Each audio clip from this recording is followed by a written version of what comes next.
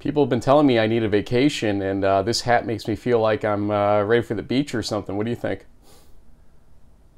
I can barely see you in that thing, man. That is a big bucket hat. I mean, and is that like a chicken up there? What is the emblem that?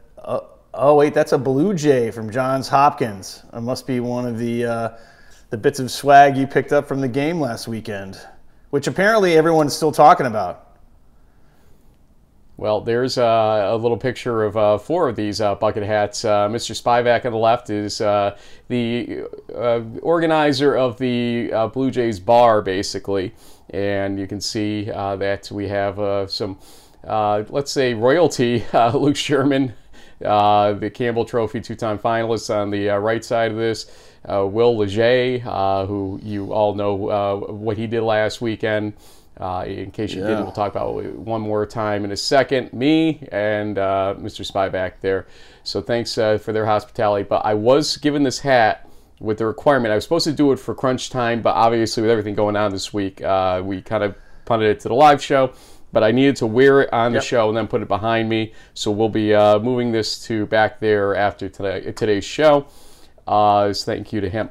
So a lot of you reached out to us to say, hey, that field goal block run-in, was that really legal? I mean, how does it even work? Well, you know you've made the big time in Division III when you lead up the video by Steve Shaw, the rules video that he does every week for the entire NCAA. And I actually am going to show the first couple minutes of this because he also talks about the timing rule changes in NCAA football this year and how it's affected each of the divisions, including the division that didn't change their timing rules, Division III. So something we learned here real quick from Steve Shaw. Hello, I'm Steve Shaw, National Coordinator of Football Officials and Secretary Rules Editor for the NCAA. And today we're continuing our series of media videos for 2023, and we're going to be featuring game action from Week 9. Now, before we get into our plays, I want to give you a quick update on the impact of our 3 clock rule changes for this year. And remember, the expectations from the Rules Committee was, number 1, to keep the game moving, number 2, to modestly reduce the number of plays per game, and number 3, to synchronize all officiating mechanics when it comes to working with the clock. So how are we doing? In FBS, we're averaging 176 plays per game, and that's down a little over 4 plays per game from last year, and our time is down right at 4 minutes per game. In FCS, we're averaging 171 plays, and that's down about 4.5 plays from last year and 5 minutes on the clock. As far as Division II, we're averaging 170 plays, and that's down about 4.5 plays from last year. And then Division III, and remember in Division III, we did not implement the first down clock rule change, and so plays for Division III are actually slightly up for this year. But this is something we'll continue to monitor as we go down the stretch. So with that, let's get on into our plays. Our first play this week is from a great Division III game. Muhlenberg is hosting Johns Hopkins in a battle of unbeatens. Both teams are undefeated, and after a very tense and exciting game, we're tied at 28-28, and the visitors line up to try a winning field goal with 3 seconds remaining on the clock. Now, the kick is blocked, and the ball careens directly to number 88 of the offense. He spins out and runs to the goal line where we see the line judge in perfect position, and he rules touchdown on the play. Now, the question is this a legal play and a legal advance by number 88? By rule, if a scrimmage kick fails to cross the neutral zone, and a punt and a field goal attempt are considered scrimmage kicks. So if the kick doesn't cross the neutral zone and it didn't hear, any player of either team may catch or recover the ball behind the neutral zone and advance it. And also, if the block of the kick occurs no more than 3 yards beyond the neutral zone, it's considered to have occurred within or behind the neutral zone. So the ball never crossed the neutral zone here. It was caught by number 88 behind the neutral zone. So this was a legal play. The touchdown is confirmed. It's an exciting or heartbreaking way to win or lose a game.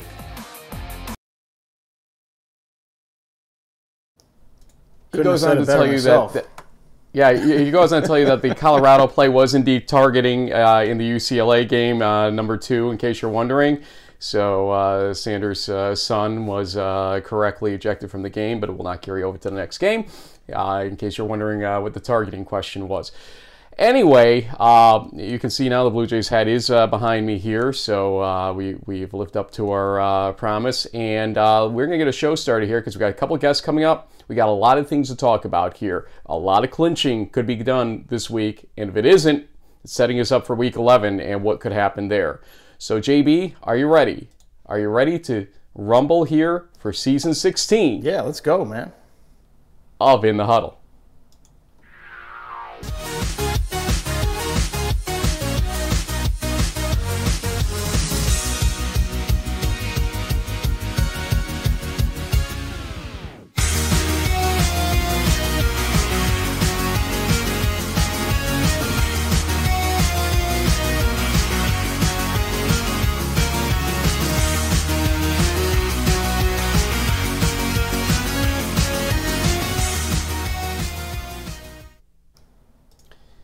So we're talking about clinching possibilities here, and for those that want to hear what it sounds like to clinch and to see the jubilation, just a reminder here of how it feels from Andrew DiDonato of Grove City. I'm forgetting it.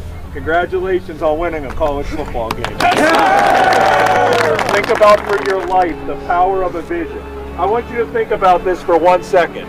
That 2016 class that we say, the reason we say congratulations on winning a college football game, that 2016 class 0-10. Remember, 0-10. But on August 13th, 2016, we said to glorify God in the pursuit of earning a degree, building lasting relationships, and competing for PAC championships in the midst of a long losing streak.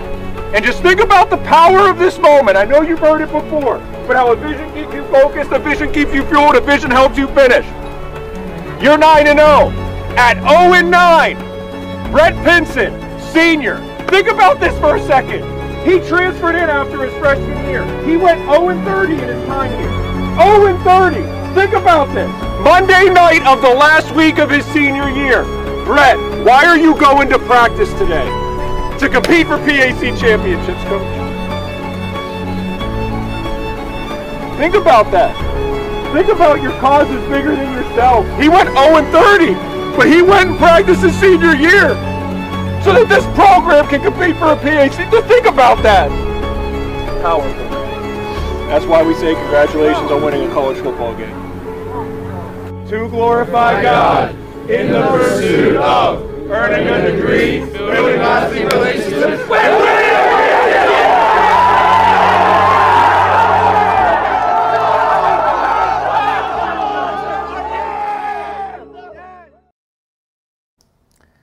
It's got a little dusty in here, Frank. I don't know what's wrong with my eyes. Man, I've watched it three times today. I watched it 3 times today, and I can't stop crying every time I freaking see it.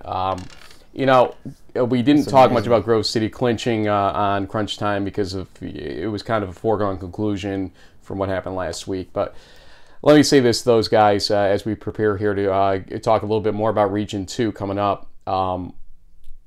Obviously, we've grown attached to them through the ECAC time, and then last year, finally, me getting out there for a game, and then coming back out there for the night game this year, and the absolute level of respect and love they've shown us along the way. The viral video we had with them with Clayton Parrish's mom, Kim, and everything else.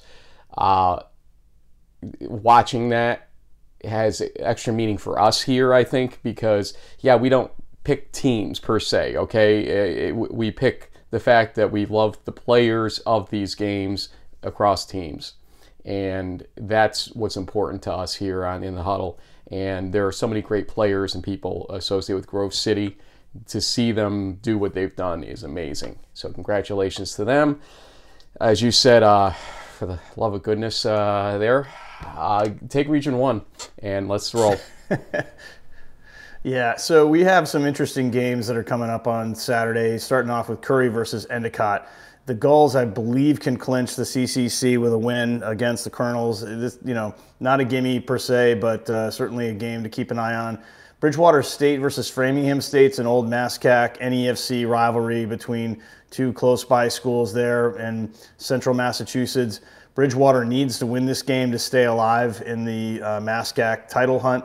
They have a win over WestCon, which keeps, helps from a tie-breaking perspective, but the Rams could take their season out from under them. We'll see what happens. Springfield can clinch up in Vermont if they beat Norwich, from what I understand. Kings versus Stevenson, while it looks like the MAC title has been relatively decided, Del Val just needs to win one of its next 2 games.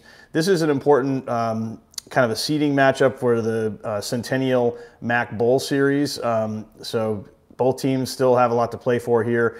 And then this game at 1 o'clock, Husson versus Western New England for the Lobster Trap. It's one of the most unusual trophies you'll ever see for a rivalry game in Division III. And, we got this on here. I got to correct you on one thing. You said Western New England. It's University of New England.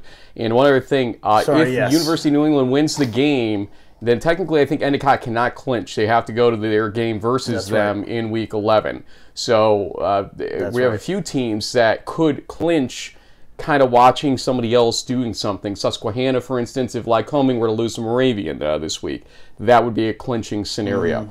That's another team here, Endicott, that's got that type of situation. But the Lobster Trap game is a big game for a number of reasons, and not just a trophy game, but a stay alive game for University of New England, who's had a very good season here, and that's my game of the week. Been good. I put you down for this one because I thought you had forgotten to write it in, but I did. Bridgewater State, Framingham State, I thought would be your pick for that as well.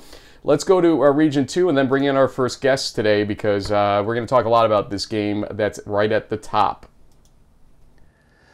Yeah, and there's a big game in the Midwest and Wisconsin that a lot of national attention will be directed to, but I don't think there's a bigger game, honestly, that could impact lots of different things for the seedings, the brackets, etc., than Brockport versus Cortland. This is a great Empire 8 rivalry. It's basically the championship game between the 2 best teams in the conference.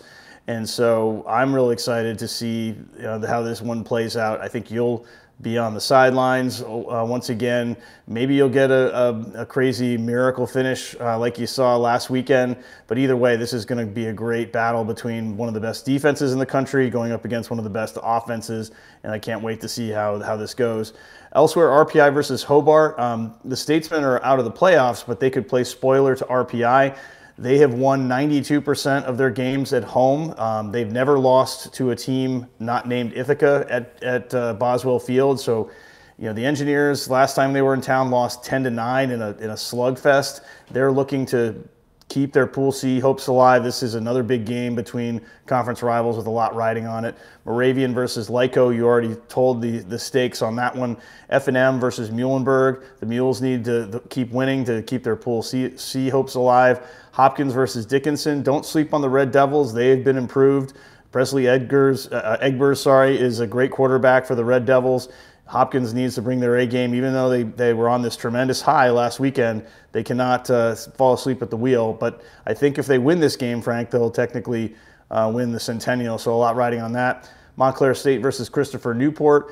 NJAC is I think this is a clinching opportunity for the captains as well. So lots of games that you like there. But obviously the big one is going to be Brockport versus Cortland. We have a guest ready to go. I think he's just got to turn his camera back on for us, and we'll roll with him here. We're going to talk about this Cortland-Brockport Empire 8 Championship. Yep, absolutely. Raylan's Boutin, excuse me. I actually asked Coach Potter ahead of time. We got to remember. Raylan's Boutin joining us here on In the Huddle, defensive back for Brockport. Raylan's, good to meet you officially here. I've seen you play in person once or twice, but good to talk with you, sir. How you guys doing?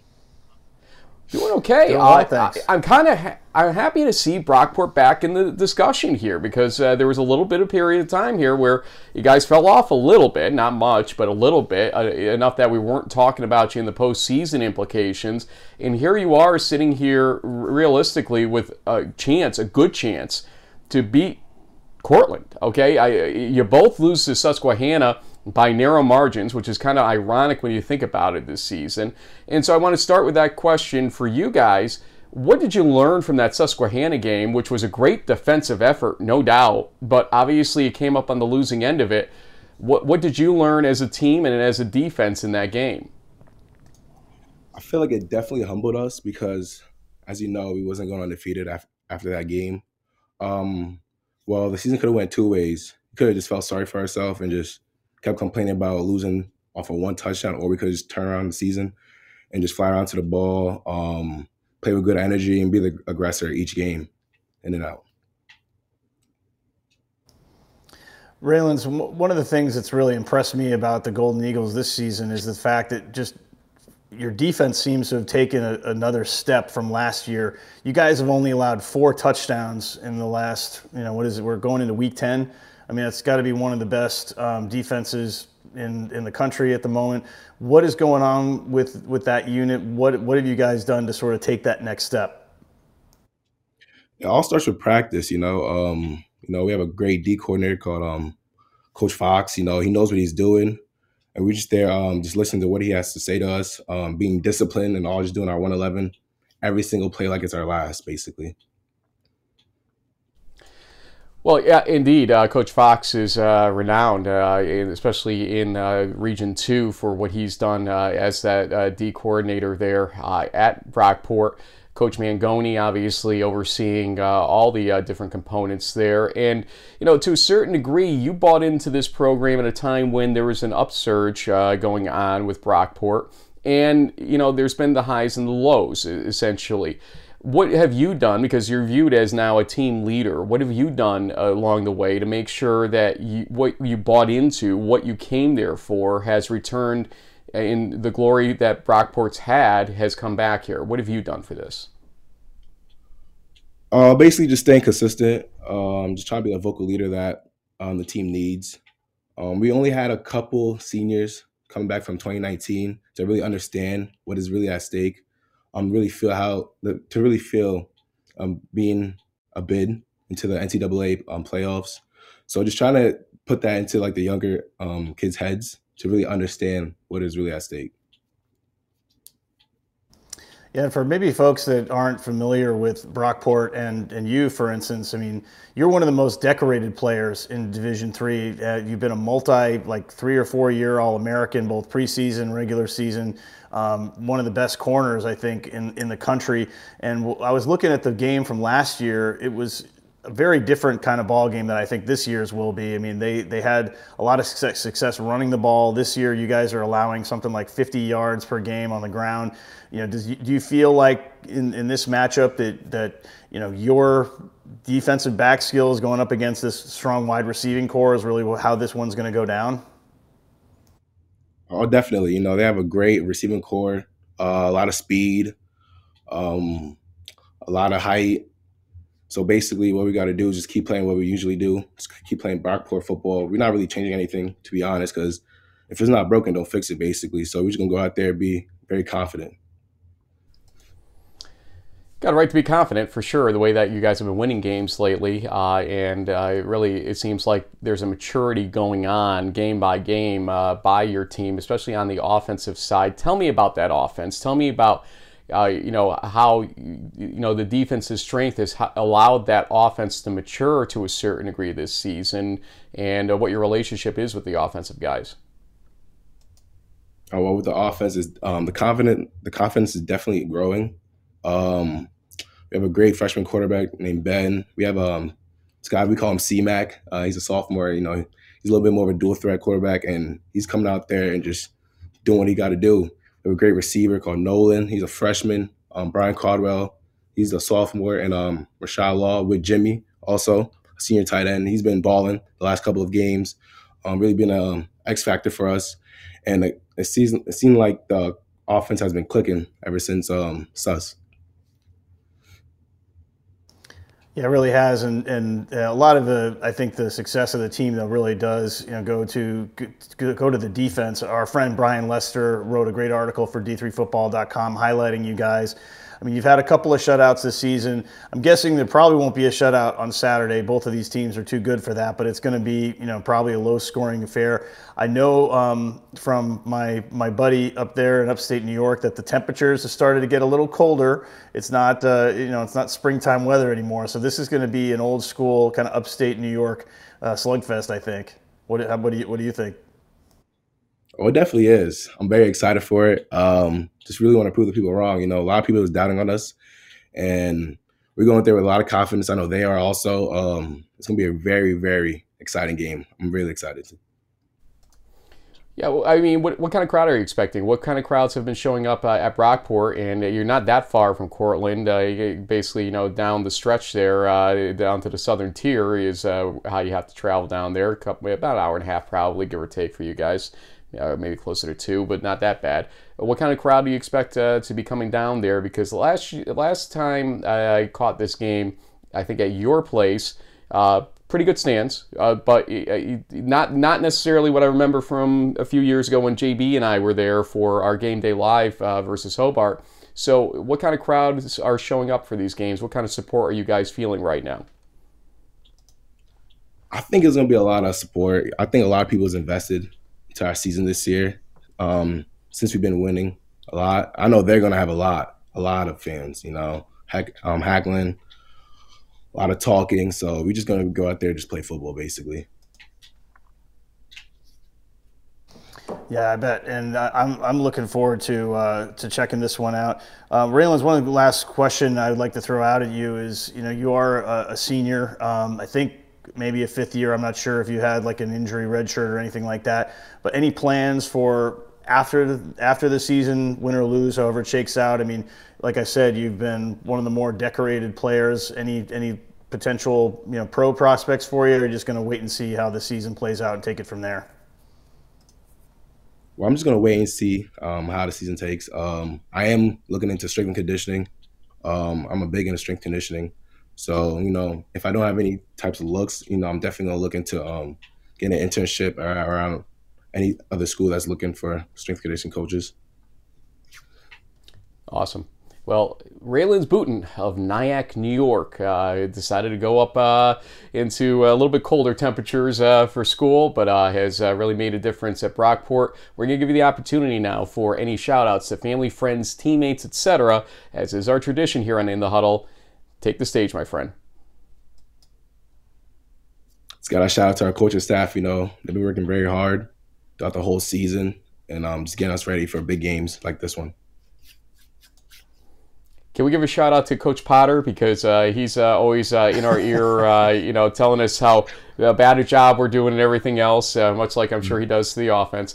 But you know, well, at least what I do. JB usually compliments you, but Potter's pretty much a scrutinizer of my stuff here, and I'm sure we'll be getting a text any second now telling us how we did with this interview, Raylan. So we appreciate you joining us. I will see you tomorrow at Cortland. It will be a slugfest for sure. Best of luck to you and everybody that will be playing in that game. Thank you. Appreciate it. No problem. Raylan Booten, defensive back from SUNY Brockport.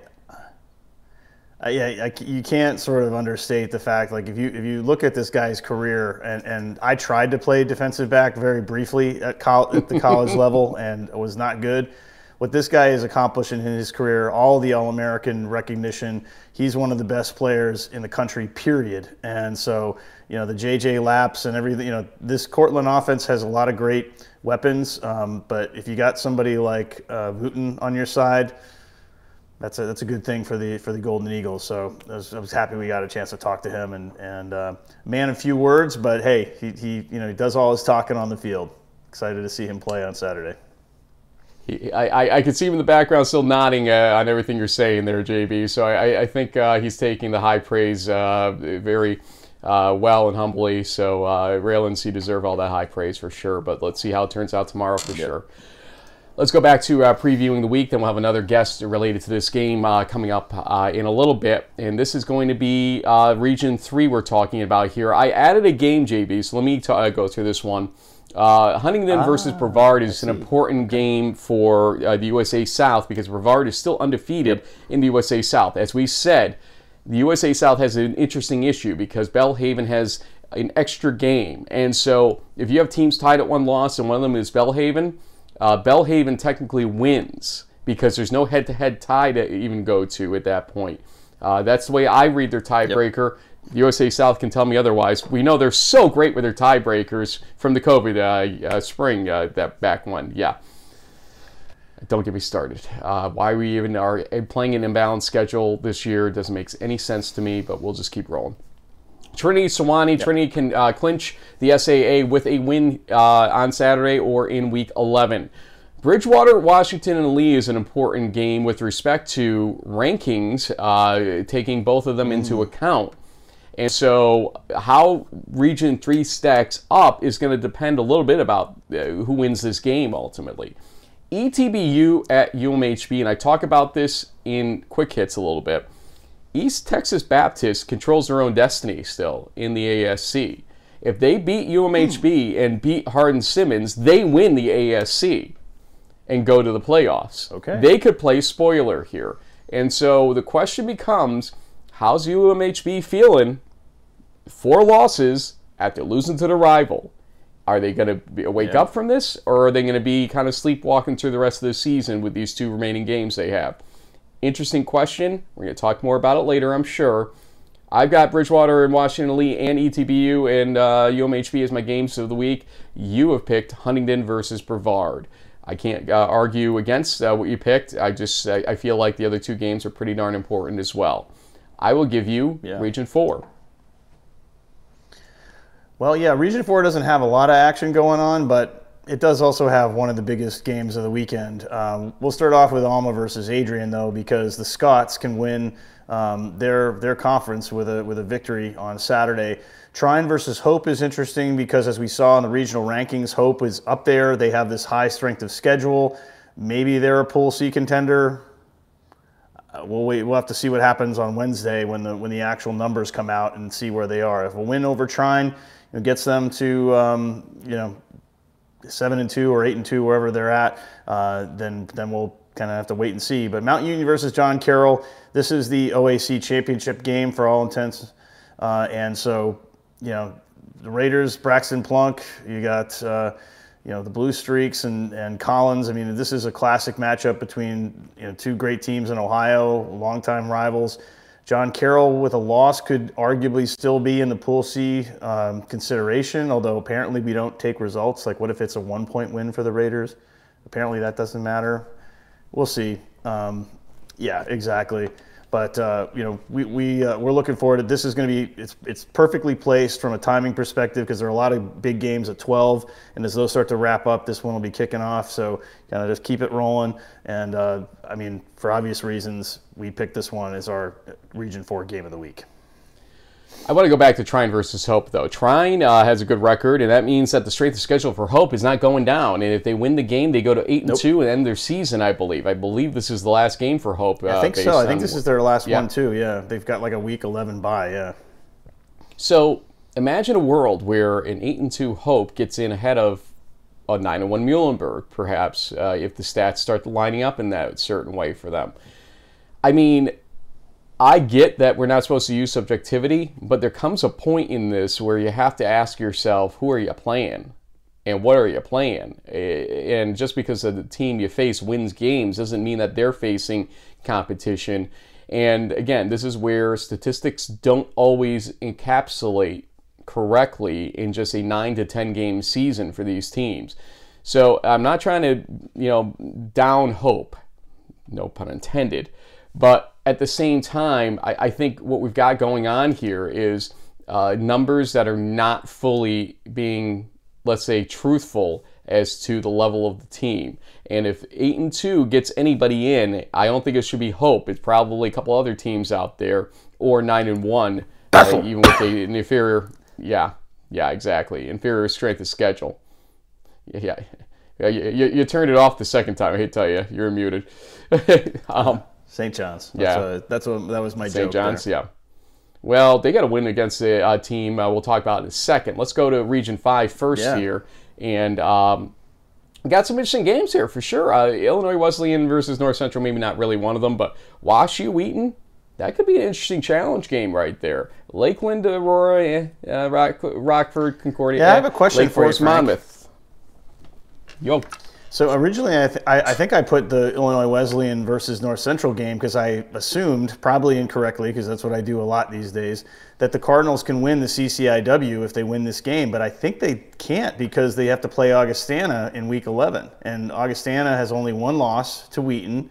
And so theoretically, if they beat North Central, they could create a sort of three-way tie, tiebreaker situation. So that conference, even though everyone far assumes that North Central is going to run away with it, is not technically going to be decided until the end of Week 11. Am I right, finally, or what? You are right, and I'm just checking to see what the tiebreaker implication of that was real quick here. Possible if Augustana beats NCC in Week 11. Point differential between tied teams currently favors North Central. Augustana would need to win by at least 26 points to be able to win the tiebreaker. Okay, that's not happening. Sorry, sorry, Hawks. Sorry, but go Vikings, but still, that's a little bit much. So anyway, but Washington U versus Wheaton is a big matchup in the CCIW. WashU is down a little bit from prior years, but these teams go at it pretty hard. Aurora, I believe, can clinch the NACC with a win. Rockford Concordia, kind of a second place, type of situation. Concordia, I think, might be trying to play into the Lakefront Bowl if they, obviously Aurora's going to clinch, but Concordia can get into the Lakefront Bowl with a win, I believe, because they usually take the runner-up of that conference for this new Midwestern Bowl game, which is great because honestly, I think there's only 2 Midwestern Bowl games with Lakefront and Isthmus Bowl. We've got a bunch on the East Coast.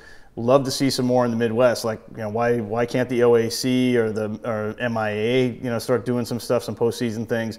Anyway, Lake Forest versus Monmouth in the Midwestern Conference is a huge game for both of these teams, and could end up deciding who gets that Pool A bid. Let's go to Region 6, which you put a crap load of games on here, but those top 2 right there are big games. St. Olaf, do not sleep on the Oles in this game based on how they almost took down Gustavus.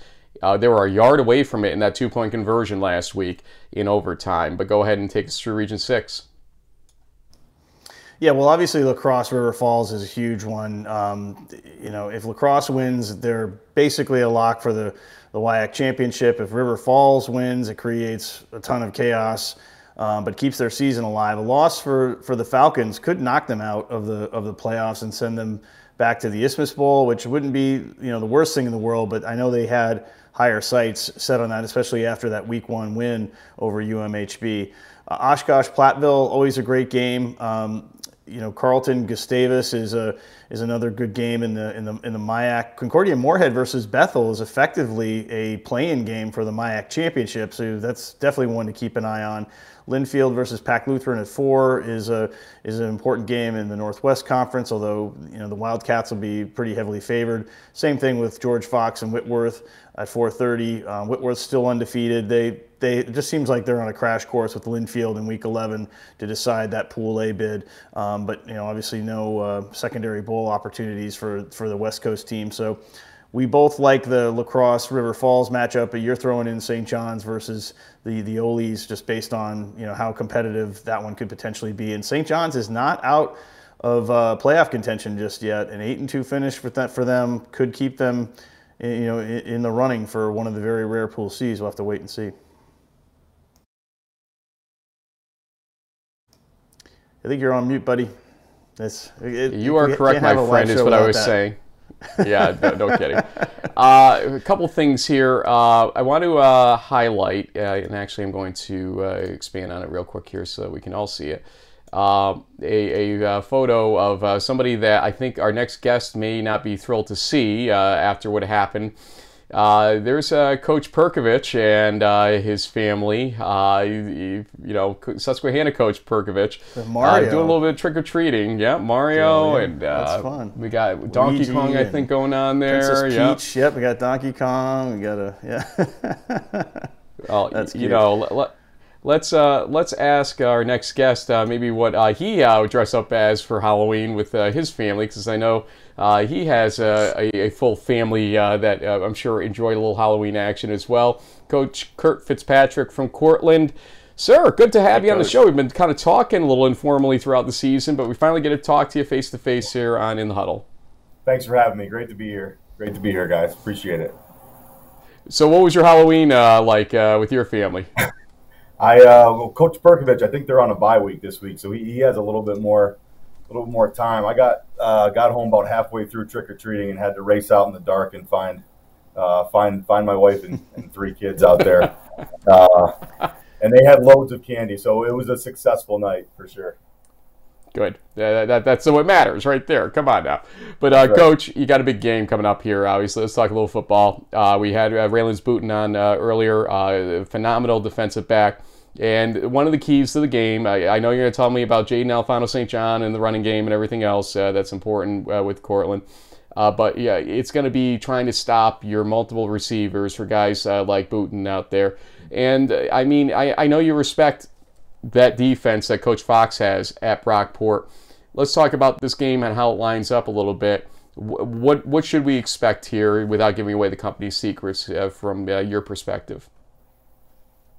Yeah, it's going to be. You had a good guess there with Raylan's. He's a phenomenal football player. Their defense is outstanding. I don't think it's just going to come down to our offense versus their defense. I know, by the statistics, that's what everyone will try to focus on, but both teams are going to be focused on playing a team game in all 3 phases. I think against Brockport's defense, you got to try and stay balanced offensively to keep them guessing a little bit. It's a challenge. They're a really good team. Mike Fox is a tremendous defensive coordinator. He and I were captains together and teammates at St. John Fisher back in the day.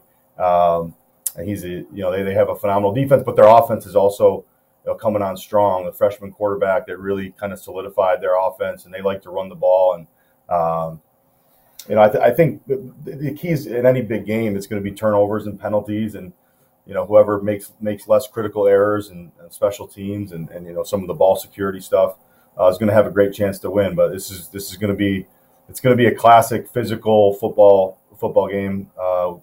With 2 teams that desperately want to win the conference championship and punch our ticket to the NCAA tournament. So, I know we're going to have our hands full, and Brockport's going to be a hungry team coming in here tomorrow. Well, when I think about Cortland football and you, Coach Fitz, I mean, the one thing that stands out is some great quarterback play. I mean, you guys had great quarterback for a couple seasons going into this year. But Zach Boyes and this offense, I mean, you guys are averaging almost 53 points a game. It just, so explosive. What's going on with this offensive firepower that you guys are just sort of hitting things on all cylinders and just kind of, every week it's, you look at your schedule and it's, 50-something points here. You put up 73 last weekend. I mean, man, you guys are an offensive juggernaut now. Oh, we've been playing well. I'm fortunate to have some talented players to coach. We try to be as balanced as we can be on offense between run and pass. Balanced teams usually work the best. So we try to build that balance. Zach is a tremendous quarterback too. He's really, now that he has a year of experience, he's really. You'll learn from last year's successes and failures, and has really come back this year. He prepares extremely well. He's the son of a coach, and really is a great leader for our offense. And weapons like J.J. Lapp and Cole Burgess and Jaden Alfano St. John, and our offensive line has been playing really well. Our tight ends. We've been playing well offensively. I think our defense is also getting healthy at the right time, and we've got some pieces in place now that we didn't have a few weeks ago. We were nursing some injuries back, so I'm excited for our defense too to play tomorrow and prove that what kind of unit that we can be defensively as well. I remember reaching out to you during or past the Susquehanna game and suggesting to you that in some ways it may be a mixed blessing what happened in that game for you, because I think that was a week that we had a guest on from your team, and there are a lot of hype going on and everything else, and I guess sometimes it can be easy to overlook good teams still on your schedule, and Susquehanna is a good team, no doubt. And Coach Perk, take no offense to the way I'm going to ask this question, but Do you feel like your team was overlooking things to a certain degree, and they needed that kind of bite in the backside in a game like that to become what they have throughout the rest of this season so far? No, I don't think we were overlooking Susquehanna at all. They're a tremendous team. We knew that going into that game. That was a really good football game, and we just were a player too short at the end, and so I don't think we were overlooking them. But I do think in some ways, you try to find the silver lining in anything as a coach, and I do think there were some silver linings in that loss. Dealing with that kind of adversity, and it's a humbling experience for sure. I think we needed that. I do think it's made us better. I think we've played better as the season has gone on because we can draw from those experiences. Obviously going back, I wish we would have played a little bit better and won the game, but you can't go back. Once it's over, it's over, and you have to try to make the best of it. I think any coach would say that if they were the guest on your show today about a loss, So we tried to move forward and knew that it wasn't the end for our football team. It was, we still had everything in front of us, and our goal was to play the best we could and try to win every game from here on out. And so we tried to play a strong schedule, playing Delaware Valley in the opening game and Susquehanna in week 3. I think will help prepare our team for these next 2 weeks and really tough games, and all the weeks in the last couple that we've played good teams. So it was a bitter defeat, but it hurts. Losing hurts, especially a game like that. We had the lead, we had it right there, and Susquehanna made some outstanding plays to win that game, and all credit to them. But I'm confident that when we get in a situation with that kind of adversity again, that our players and coaches will be able to draw on that experience, and hopefully we can come out on top the next time. Although Brockport is certainly a really talented team, it's going to make it very difficult. Yeah, absolutely. And I'm really glad you got to join us, not only to talk about this huge game, but I know that you're involved with the Region 2 Advisory Committee, or RAC. We just had some of the playoff pairings that came out. And so maybe for the the fans out there that are asking about this and that and the other thing. Mm-hmm. I mean, my observation was when you look kind of across all 6 regions, there was a number of situations where conferences got 3 teams in pretty almost every region. I know you can only really speak for one, and you're in one that's like the most loaded. So, I mean, how do you kind of juggle that? We've talked in the past where, maybe it should be 9, but now there's this new rule that we learned about from JJ. Anyway, I just wanted to sort of throw that out there for discussion since we had you. Yeah, great point. It's I can only speak for the Region 2 committee, and I don't want to even speak for my fellow committee members. The first rankings are hard, in my opinion. I think it's because you don't have enough data, and there's a lot more data points that will come into play as this week and next week's games unfold. But we just try to go. We don't look at it. I'm gonna try and say this the best way I can. We don't try to look at it like we want every conference represented necessarily. You try to look at every team the same and apply the criteria the exact same way to every team. And at this point in the first ranking, you only have so much data points to go over. Really, it's win-loss percentage, strength of schedule number, and then if a head-to-head result comes into play between 2 teams or common opponents, the regionally ranked wins, and we all know who has great wins against teams that are likely to be regionally ranked. But when we did the rankings, you don't know who's going to be regionally ranked in other regions, and that so you only have so many data points to rank teams on. And so I know as a committee member myself, I'm only speaking for myself. It's going to be a lot easier in some ways next week when we do the rankings and the week after, because some of the games like Brockport and Cortland, RPI and Union. I'm just speaking in Region 2 games that we follow.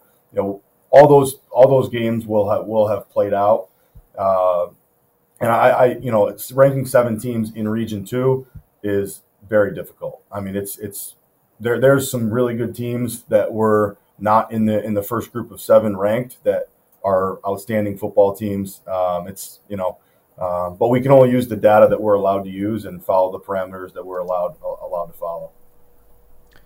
Do you, Kurt Fitzpatrick, not being a RAC member, do you, Kurt Fitzpatrick, think that scores should play some role in criteria because of the lack of data points? Oh, I don't know. Yes, I do. I don't want to sit here and lie to you guys. I do think scores. I do think scores should matter. I do think, but I can, without bias, objectively, be a member of the RAC and do whatever the NCAA tells us to do. But I do think scores matter, and I don't think from a does a 5-touchdown win or a 4-touchdown win, that's not the difference. The difference to me is an overtime, a 3-point, a narrow 1 play here or there type of defeat or victory versus a multiple score. I do think there's difference there. I don't know how you can apply that consistently from region to region. I think that's the way why it is the way that it is. But sometimes as a RAC member, it does seem, like if it's just going by the numbers, why are we spending 2 hours on a call every week if it's just going to go straight by the numbers, But it is what it is. Barry is a huge example. I do love the process. Barry's a huge example because, you'll look at Barry's criteria and the strength schedule kind of sucks right now. We know that. But we also see that they've beaten teams with 60 points on the board and then take Trinity to the mat and, Trinity finds a way up. And you can't tell me that game is the equivalent to a 50-0 loss by another team that might be still being in consideration for whatever reason. It just doesn't make a lot of sense to me. It's a confirmation more than it is a criteria to me. It confirms that Barry's a good team, okay? The rolling over teams 60-0 weekly doesn't necessarily tell you a lot about teams. That's why I asked the question, because I really do think that this whole results don't include scores thing has been a little bit overplayed.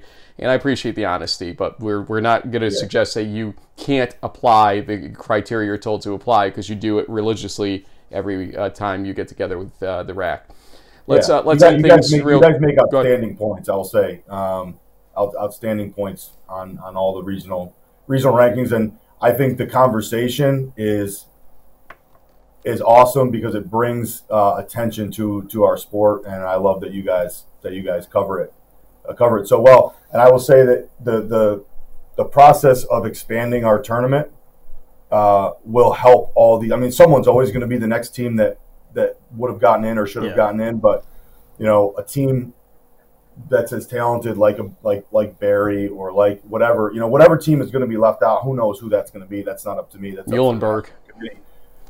Yeah, I mean that's going to be a tough expanding our tournament to give us the access ratio that other sports have. I think makes a lot of sense, and it will help get the best teams into the tournament and make a great tournament even better.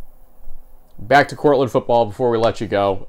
What would winning a championship mean after kind of the highs and lows that you've seen this season? I know this is not a rare thing for your team, but to be able to get back there into the playoffs, to possibly rectify demons that occurred from the Randolph-Macon playoff game last year, what would it mean to get back? Oh, it means everything, not necessarily to me, but to our players and our seniors. The goal of every team in the country, I would assume, is to be the best you can be and win your conference championship and get to play bonus football in the postseason. So our team's no different. We're excited to play this game. We're excited to be in the position that we're in and hoping to play our best. But we want to play more football, and this is our pathway to do that. And just for our players and our coaches and everyone that works extremely hard in our program to put us in this position. And we have a really tough opponent and a great team. We're playing in Brockport. They're going to come in as hungry as ever, and it's going to be a great football game. And I hope that we can play well. And if we play our best and win, so be it. If we play our best and lose, then it was meant to be that way too. We're focused on us and trying to play the best game we can. But will it match Johns Hopkins Susquehanna, or Johns Hopkins Muhlenberg, excuse me, is the question ultimately. Because that's the new standard here. Go ahead, JB. No, I think Coach had something to add to that. I was going to say, mention on that, your coverage of that game, that gave me a great opportunity this week to kind of rehash some coaching points that every coach goes over all those intricate kind of details and nuanced rules in the preseason, and then that happens, and I'm sure I'm not the only coach in the country that used that as a teaching moment this week in practice, just as a reminder that the stuff that as a player, JB, you may remember as a player, you think that's never going to happen, and then all of a sudden it happens, and it was a great reminder to our players that some of these small details can make a huge difference. So.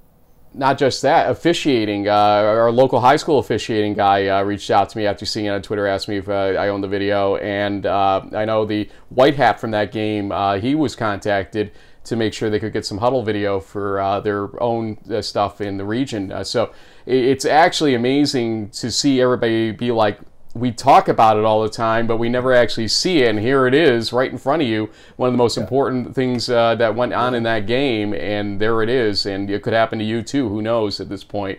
But JB, I'll do the send-off here and say to Coach at this point, thank you for joining us. Kind of short notice today, but we appreciate your time. It's a huge game. I will see you tomorrow. Can't wait. I've had this circled literally for 5 weeks, as I know where I'm going to be on the 4th of November. And we will see you at Cortland. Fran already hit me up yesterday without me even asking. He's like, left you a press pass already, so he knows I'm coming, and we'll get you some good coverage tomorrow. Yeah, he is the best, absolutely. Fran's the best. And thank you guys for having me on. Anytime, I appreciate all you guys that you guys do for Division III football and covering our sport. So thank you very much. Best of luck, and thank you, Coach. That's Coach Kurt Fitzpatrick joining us from Cortland. And JB, as we transition here toward predictions, first things first, let's hear what the good folks over in Westminster have to say about songs that they're a little embarrassed to tell you they listen to all the time. What is your favorite song you'd be embarrassed to tell the team about? Work by Rihanna. Yeah. Adele, Go Easy. Go easy on me, baby. Lover by Taylor Swift. Swiftie right here. Anything Taylor Swift. We go super bass Nicki Minaj. All You Want for Christmas by Mariah Carey. Before He Cheats, Carrie Underwood. Betty by Taylor Swift. Glamorous by Fergalicious. Love Galore by SZA. Super Freaky Girl. Justin Bieber, Baby. Driver's License.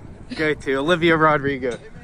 Invisible String, Taylor Swift. What is Invisible String? Wrecking Ball by Miley Cyrus. Girls Just Want to Have Fun. Party in the USA by Miley Cyrus. Is Last Friday Night by Katy Perry. Vampire by Olivia Rodrigo. Call Night Down. Good For You by Olivia Rodrigo. Rather Be by Clean Bandit. It's a banger. Man in the Mirror by Michael Jackson. Love Story by Taylor Swift. Taylor Swift Love Story, or either She Belong With Me or He Belong With Me, something like that. A lot of Swifties there. Yeah, exactly. That was my takeaway from that whole thing. That was definitely my takeaway right there. Here's my takeaway. I need to catch up, and quickly. We've got 14 games in the queue here today, so we've got plenty of things we could disagree on. We do not do this ahead of time, folks. That's why we actually do the whole rotation thing we do in these, because we don't know who's going to pick against each other on these things. So, without further ado, let's start up some music and get things moving here. And we'll get the clock started when I figure out how to use my software. I mean, after all these years, you'd think I'd know. And then we will go and put still have the first Wi-Fi game problems. up. What are you going to do? Yeah, it's okay.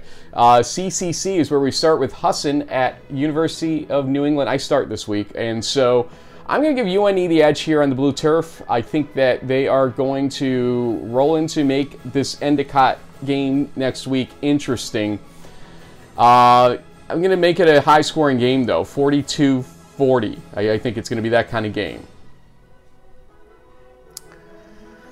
Yeah, I'd like to see the Nor'easters pull this off because of the whole potential, championship Showdown game next weekend. But yeah, I mean, Husson did play Endicott tough. They only lost by 10. I'm gonna go with I'll go with UNE. I agree with you. Like high scoring game, 38-35. This game is the game that you'll hear UMD fans say, "Go Bridgewater," because if they get released from the three-way tie, then UMD has no ability to win probably their conference, barring something else changing. This is a big game in terms of the implications, and Framingham State could win this game. Will they? That's your question. Yeah, well, I think they didn't last year. And so, I mean, and the Bears just played pretty bad in the first half against UMD, and they're on the road. Yeah, I mean, I've been riding with the Bears all season, so I think I'm going to stick with it just to keep things interesting, keep that three-way tie in effect. But it's going to be a close call, so I'll take the Bears in a kind of more of a lower scoring affair, like 21-17. I'm so tempted here. I'll pick Bridgewater. I was tempted to go the other way at home for Framingham State. They've just had that topsy-turvy season too, so I think consistency still favors Bridgewater here. So I'll go Bridgewater. Final score, 21-14, low-scoring affair. The game that we've been talking about, Brockport-Cortland. I got this one first, I guess. Whatever you say, I'm going to hear about it either way. Yeah. Yeah. Either way, you're screwed. Oh, easy for you to say, Mister. I'm going to stay home and watch all these games. Oh, okay. You should come up for this one. Cortland. I wish. I just think they have too many weapons on offense. Ultimately, I just think it's so tough to guard everybody. Even the game versus Susquehanna. Remember, they scored a crap load and had offense out the wazoo. It was just events at the end of a game that just panned out well for Susquehanna. Cortland wins this game 27-20. And Brockport hasn't allowed more than 18 points all season. And for me, defense wins championships. And they played Susquehanna just as close, if not in certain ways better. You're doing this. I'm doing this. I am going with the Golden Eagles, baby. They're going to rue the day that I took this pick. But, hey, I just feel like you were right last week. This team has something going on. I don't know. Maybe we'll see if I can keep this thing together. I mean, yeah, being the home team favors the Red Dragons. They've beaten Brockport a couple years running. The last year's game wasn't that close, but I just feel like this year's Brockport defense is that much better. And, if they can't run the ball and it's all passing, you got guys like Booten back there. It's gonna be tough. I think it's gonna be like it's gonna be like that 6-5, Brockport Susquehanna game. I think it's gonna be like a 10-7, real knockdown, drag out kind of fight. And I'm gonna go with the Eagles. Your reward for this is going first on RPI at Hobart. Good luck. Yeah. So this is a classic, trap game for me because as a fan, obviously I want my alma mater to win. They've never lost to RPI at home since Coach DeWall has run things. They're 23-2 on Boswell Field. Their only 2 losses are to Ithaca. For some reason, the Statesmen just have this bug with the Bombers. But man, this RPI team is so good. And Hobart's been a little inconsistent. The defensive line is small and got dominated by Union. I picked Hobart to win a close one in the blog, but I feel like for the sake of these, picks, that this might be the time I have to go with RPI and just flip flop. What? 10-9, Engineers. If I did that on quick hits, that I would not hear the end of it. You're waffling, Rossi. You're waffling. I mean, all right, you're really gonna do this? I'll stick with my Hobart pick just for that. 17-14 Statesman. That's what I said in my blog. I'll stick with it. I'm proud of you for that. RPI wins this game. Their running game's going to take control of that fact of the defensive line for Hobart, I feel like. And then they're going to have Kazanowski go off and throw a 50-yard pass when they're sleeping on that. So I think RPI's got a couple opportunities in this game to really exploit Hobart's defense. Wins the game 24-17.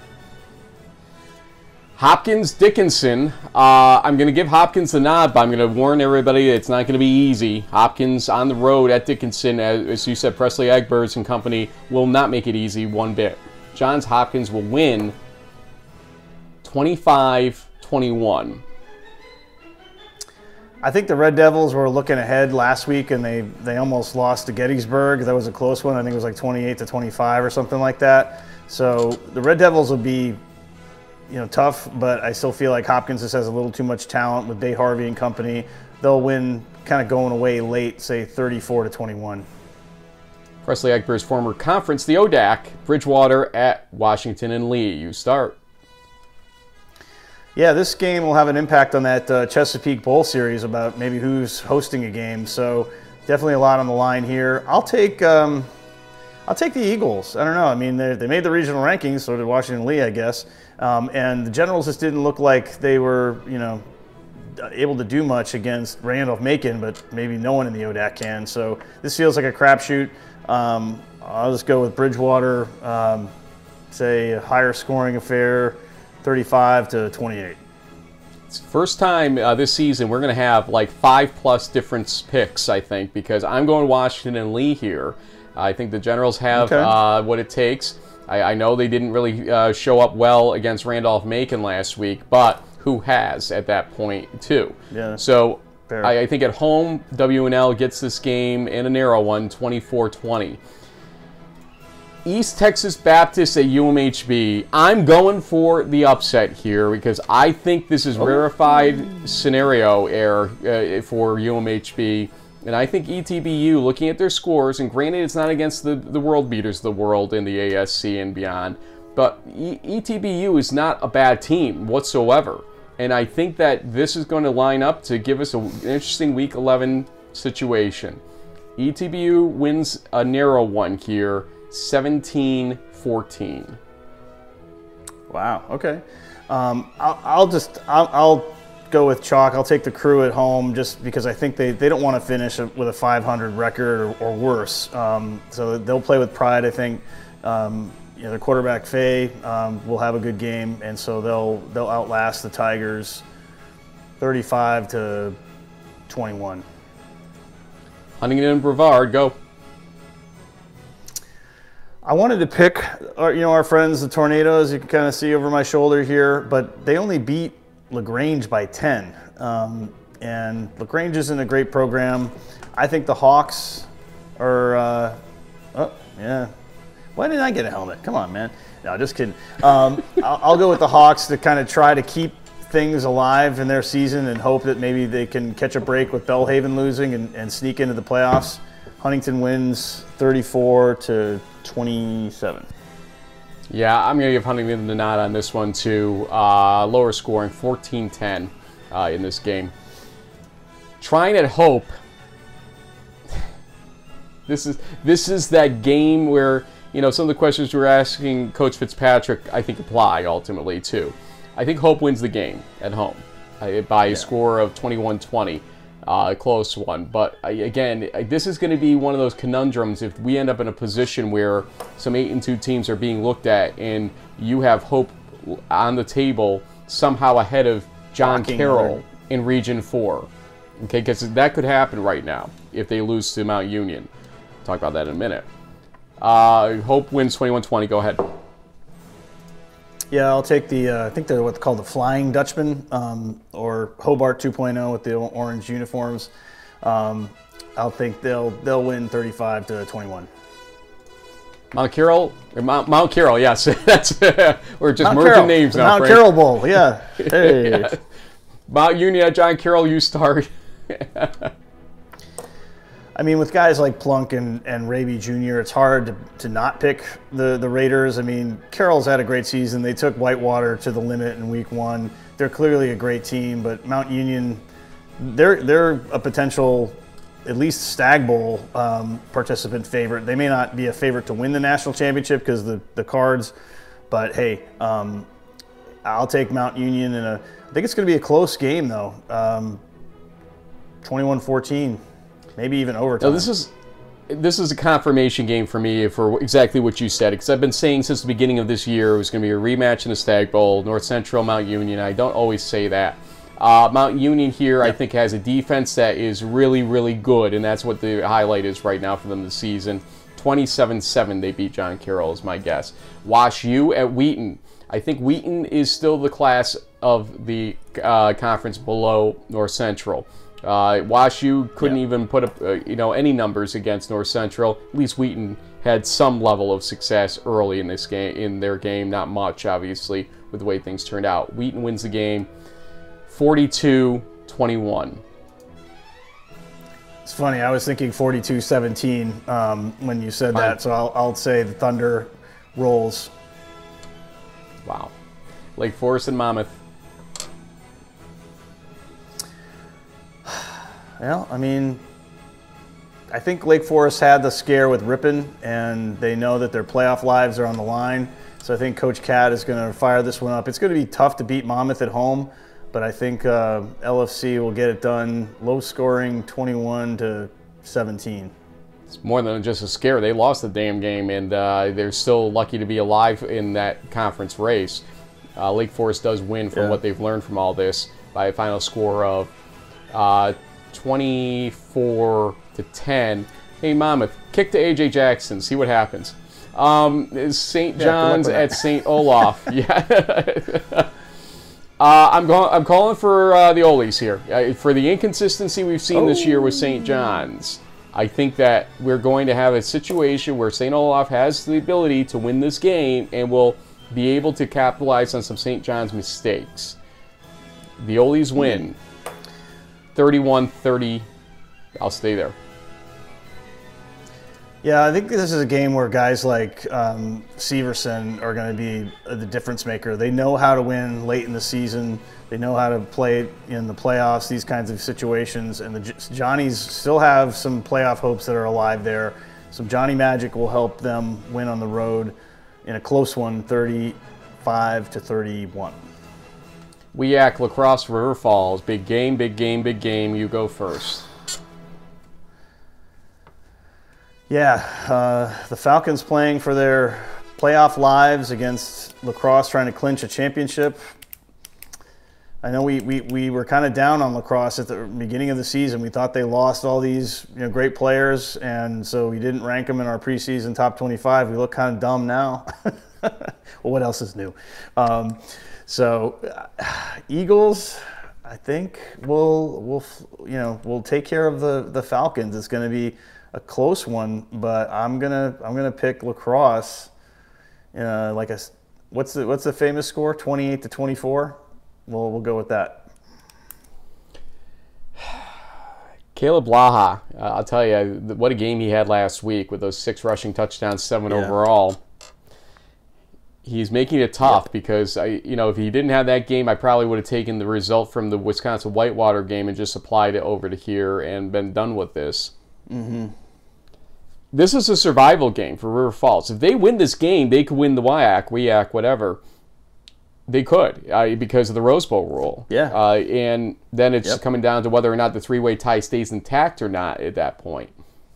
And if that happens, if River Falls wins, then you legitimately do have the 2 WEAC possibility for Pool C, and that could screw the entire nation right now. Oh, for sure, yeah. Because look at what happens there.